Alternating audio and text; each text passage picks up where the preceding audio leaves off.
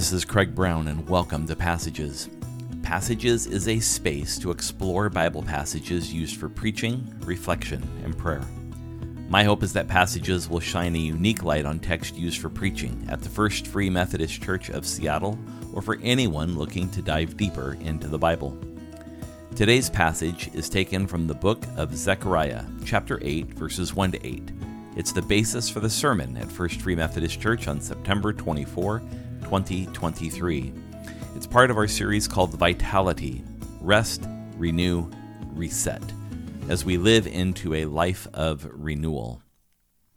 Let's hear this text from Zechariah chapter 8, beginning at verse 1. I'll be reading from the New American Standard Bible. It's 2020 revision. Beginning at verse 1. Then the word of the Lord of armies came to me, saying, The Lord of armies says this, I am exceedingly jealous for Zion. Yes, with great wrath I am jealous for her. The Lord says this, I will return to Zion and dwell in the midst of Jerusalem. Then Jerusalem will be called the city of truth, and the mountain of the Lord of armies will be called the holy mountain. The Lord of armies says this, Old men and old women will again sit in the public squares of Jerusalem, each person with his staff in his hand because of age. And the public squares of the city will be filled with boys and girls playing in its squares. The Lord of armies says this, If it is too difficult in the sight of the remnant of this people in those days, will it also be too difficult in my sight, declares the Lord of armies? The Lord of armies says this, Behold, I am going to save my people from the land of the east and from the land of the west, and I will bring them back, and they will live in the midst of Jerusalem, and they shall be my people, and I will be their God, in truth and righteousness. This is a rich text from the book of Zechariah, and throughout this series of messages in our Vitality series, we're mostly using scripture references from post-exilic prophets. In other words, these are the last three prophetic books of what we call the Old Testament or Jewish scripture, Haggai, Zechariah, and Malachi.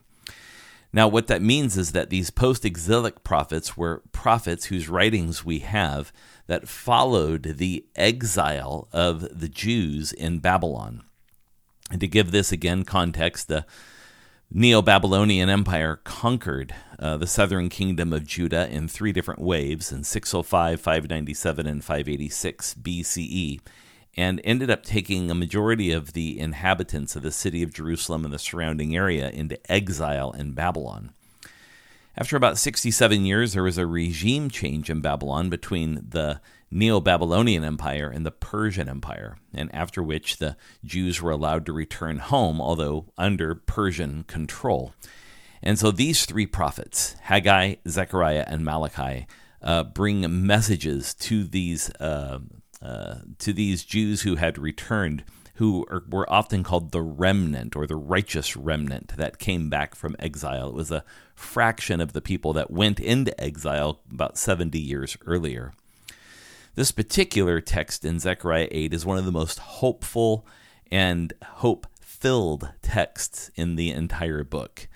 The chapter that precedes it, chapter 7, is a rough text of rebuke for the Jews that had returned from Babylon. So chapter 8 is a really hopeful text that we turn to this week.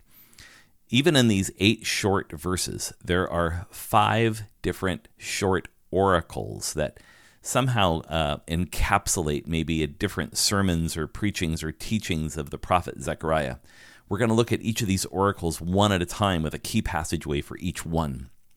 The first one is in verses 1 and 2 of Zechariah chapter 8. It talks about, at the very beginning of this chapter 1, a title that's used throughout the book and in other post-exilic prophets. It's called the Lord of Armies. And it's used throughout these first 8 verses as a way of introducing that which God might say. Another way to render this might be Lord of Hosts or Lord of the Almighty. It's a definition of who God is defined by power and authority, that God is the Lord over all of the heavenly host, and so that there is no power or authority greater than that which God is.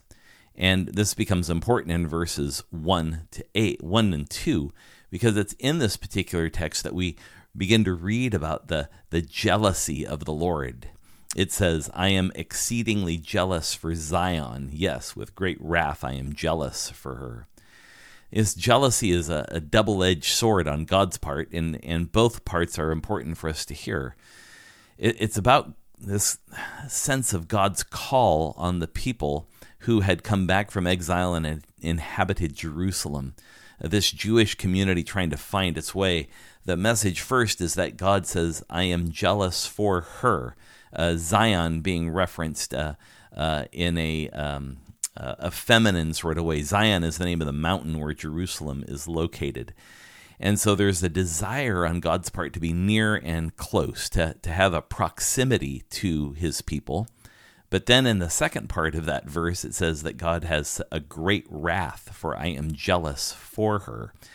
This great wrath conjures up the ideas of a romantic relationship, almost, if you will. There are other prophets that we know of in the Jewish scripture, like Hosea and others, that oftentimes depict Israel or the Judeans as being like a prostitute that have forsaken the way of God and have left God like an abandoned lover.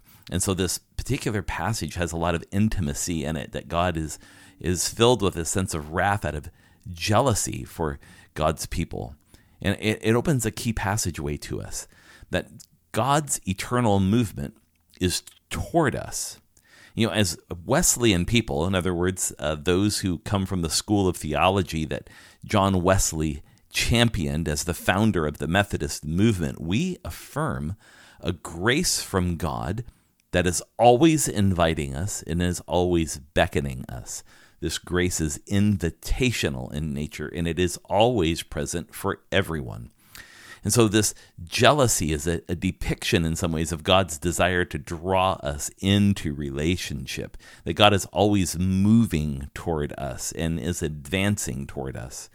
So in the movement of our days, whether we're going to work or school or walking about our neighborhood, we have to remember that God is always moving to move us, that God is always moving toward us, and that God is moving toward every single human being we can see. That's the best way we can express this notion of jealousy. And so what really is left for us is then to respond. We have to either accept and affirm that invitation that God has given us in grace, or we reject it. But the initiative is on God's part. The choice to receive it is solely our own.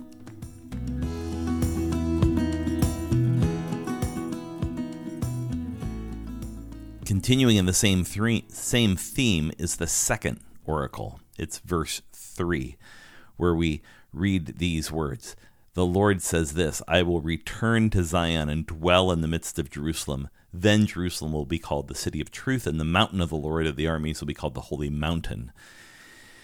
God's return and dwelling in Zion are important, because exile, the nearly 70 years the Jewish community spent in this Babylonian exile, was in many ways a withdrawal or an exit of God's abiding presence with them.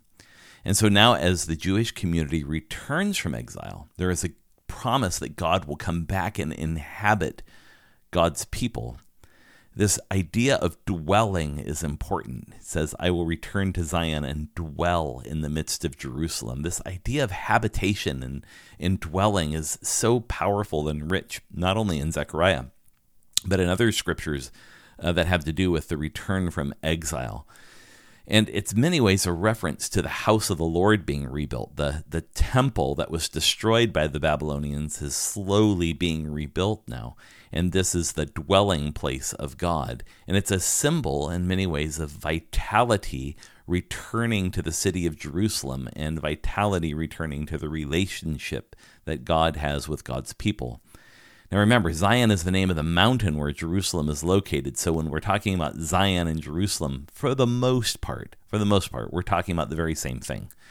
In this case, it talks about the city of truth, that the city of Jerusalem would become a city of truth, according to the translators of the New American Standard Bible. There's actually, I believe, a better translation of this, and it's the word faithfulness, that it would be a city of faithfulness or trust. And the question here is whose trust and whose faithfulness? Is it a celebration of the people's faithfulness or God's faithfulness, or maybe just a little bit of both? And then the second part, talking about Zion, is that Zion will be the holy mountain, the mountain of righteousness, that the people will be set apart for a distinct purpose on this mountain.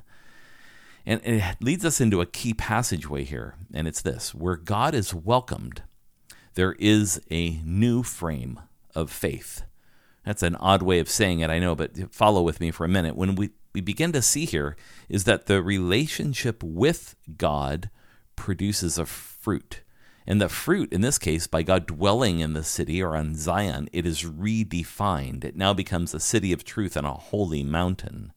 So if this is true, then what we must understand in Zechariah's message here, that God is speaking to the people and to us, is that we have to put primacy on our relationship with God. In other words, the relationship we have with the Lord has to be the defining principle of our life, and thus it will define who we are. All things begin with this relationship being foundational. This is a God who is drawing close and wants to be close to God's people. And so we have to hear this carefully, that God wants to be in this fellowship with us as a community. And by doing so, who we are as a community is really redefined.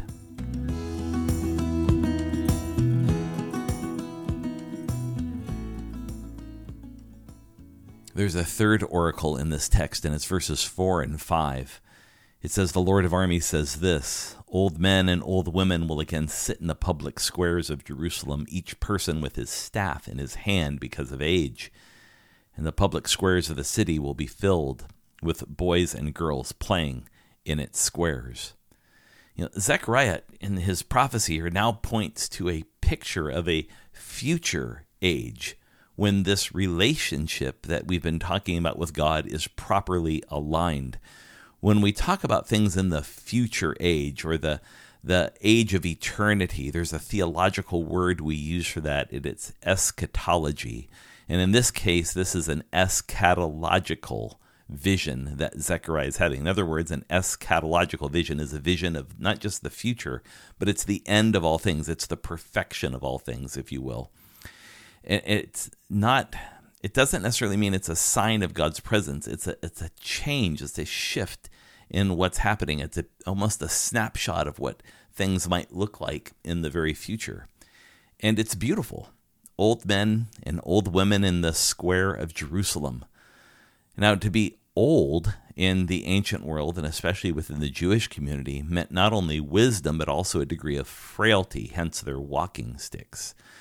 And so it was always, though, a sign of blessing. Those who were older or more mature were considered to be a sign of blessing for the family or the community that they were in.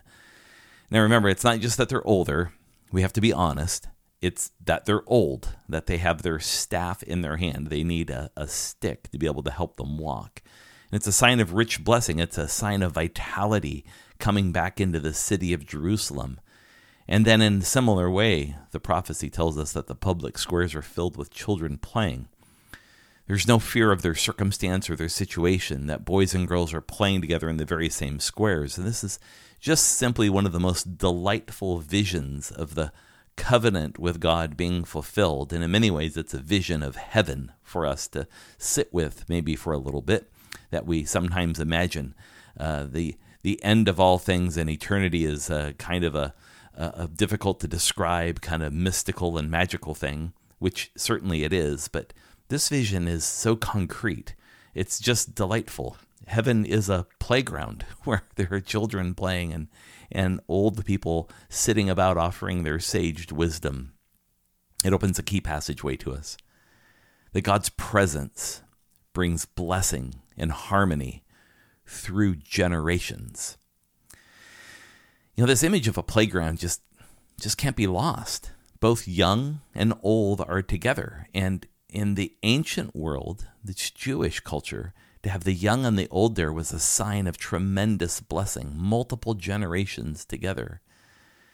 And as for me, I just delight in this image of a playground, and it helps us, even as God's people today, the church, align ourselves better. We are to be communities and places where young and old, really at the poles of wisdom on the one hand and innocence on the other, thrive. A multi-generational place where all are valued.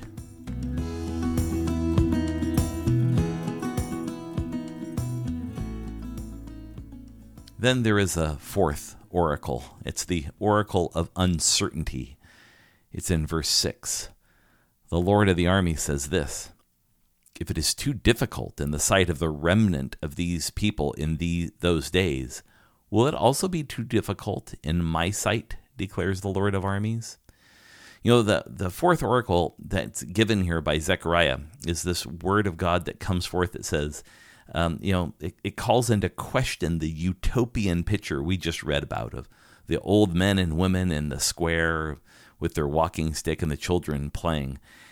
And in a sense, what's happening here is God almost predicts our cynicism and our disbelief that this could actually come to be. I mean, imagine if you were the Jewish community, having returned from nearly 70 years of exile. Your homes have been destroyed. Your land has been taken. All of your religious symbols destroyed. You're really in a place of desolation at that point in time. How would you receive this word? And the rhetorical question comes, is it too difficult in the sight of this remnant of these people in those days? The language here beckons us back to the story of Abraham and Sarah and the prediction of Isaac's birth, that Abraham and Sarah were quite old when that word came to them, and so they laughed, especially Sarah laughed in disbelief that this could happen. The challenge which emerges for the exiles is that the vision, of course, here is unrealistic. How can this possibly be? But you see, that's the hallmark of the prophet's message. That's what the point is. Things as they seem appear so far away from the picture that's just been painted. So what's being questioned is not the certainty of circumstance. Well, that's known. They could walk around Jerusalem and see the ruins of their city, the remnant of who they used to be. But what's being questioned here is the certainty of God's promise. Notice how verse 6 ends. It says, "Will it also be too difficult in my sight?" is what God says. It opens up another key passageway for us.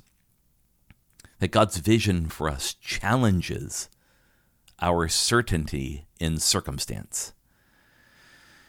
You know, our lives are built on processing circumstance and situation. We typically roll from one to the next. This new situation has come up. This new problem has to be solved.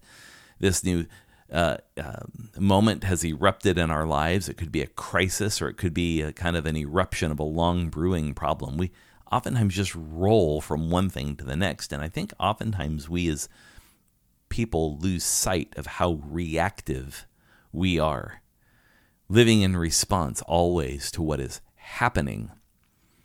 And what we're reminded of in this verse is important is that nothing is too hard for God.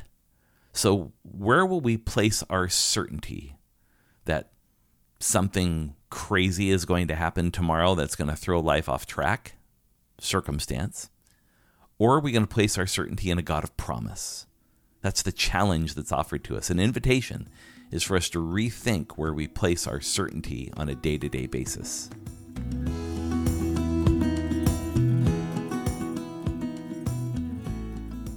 And then finally in verses 7 and 8, we read the fifth oracle about a future community. It says that the Lord of armies says this: "Behold, I'm going to save my people from the land of the east and the land of the west, and I will bring them back, and they will live in the midst of Jerusalem, and they shall be my people, and I will be their God in truth and righteousness." God's work is saving people from the east and the west. There's nothing really specific about the locations here and what that verse is trying to name. It's simply just naming the fact that God is going to scatter his people. He's going to gather his people from abroad. And it's just really a recognition that God's people, Israel, have been actually scattered abroad, not only in the exile that happened during the Neo-Babylonian Empire, but over 100 years earlier, the northern kingdom of Israel had been destroyed by the Assyrian Empire and scattered abroad around the ancient world. So there's this notion that God is going to gather all of his people together, that God is going to be gathering them all together as one, as it was said in the very first oracle, that God is jealous for them. Jerusalem is to be their dwelling place. And this image of Jerusalem in Zechariah is important. It becomes kind of not only a centerpiece of geography, but in some ways Jerusalem becomes a symbol. It becomes an idea of what it means for God's people to have unity. And Jerusalem in that sense leans into much of what we read at the latter part of the New Testament Christian scripture in the book of Revelation. Jerusalem is depicted as the place where God will have this final habitation. It's not necessarily designed to convey the literal city of Jerusalem as much as it's designed to be this symbol of place where God is in union with God's people. Why? Because it's the historic dwelling place of God. It's where the tabernacle was, the temple was located. It's where all of these things used to be. So there's this implicit understanding that Jerusalem is the point of incarnation. It's the point where, in some ways, God meets us. It is a holy place, a thin place, as the Celts might describe it. What's unique here is that as this passage closes, there's two quotations from other prophets. For example, when you reread at the end of verse 8, that they shall be my people and I will be their God. That's a quotation from Jeremiah in the covenant that God would make with his people, that they should be his people and they will be their God. And then also it's saying that I will be their God in truth and righteousness. This is a quotation from the book of Isaiah. And it also harkens us back to what we read early on in this passage of Scripture when it talked about this jealousy that God had for the people, and that there would be this redefinition of Jerusalem, that it would be the city of truth and a holy mountain. Those same words are now used here again in verse 8, talking about truth and righteousness. It opens the final key passageway for us, that the destiny for God's people is eternally in relationship with him. These visions of the future in Zechariah are a deep encouragement to us. Here we read not only of the hoped-for future for the Jewish people, but we read of our future with, in, and for God. So our focus is drawn to these visions of the future in communion and community. For us today, this is what we seek to frame in our churches. In other words, the embodiment of the local church, whether it's small or large, is supposed to be a reflection of much of what the prophet is describing here, of what it looks like for God to be in habitation with his people, and the implications of that habitation, what it means to be in that kind of close communion together. It's such a rich image in Zechariah that we find played out again and again in the New Testament, not only in the teachings of Jesus, but the writings that come later in the book of Revelation. There's so much rich material here that helps us understand that God's destiny for us as a people is to be eternally in relationship with God and to have that closeness, that intimacy, that sense of community and purpose. What a rich promise for us to lean into.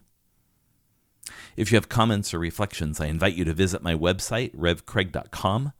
You click on News on the upper right-hand corner, and then the drop-down menu will appear, and you'll see the word Podcast. Select that. Then you can click on an individual episode and leave a comment. I'd also encourage you to visit our church's website, ffmc.org, firstfreemethodistchurch.org, to learn more about Free Methodism and how you can connect with our community. For now, I bid you all grace. Thanks for listening, and we'll see you again next time.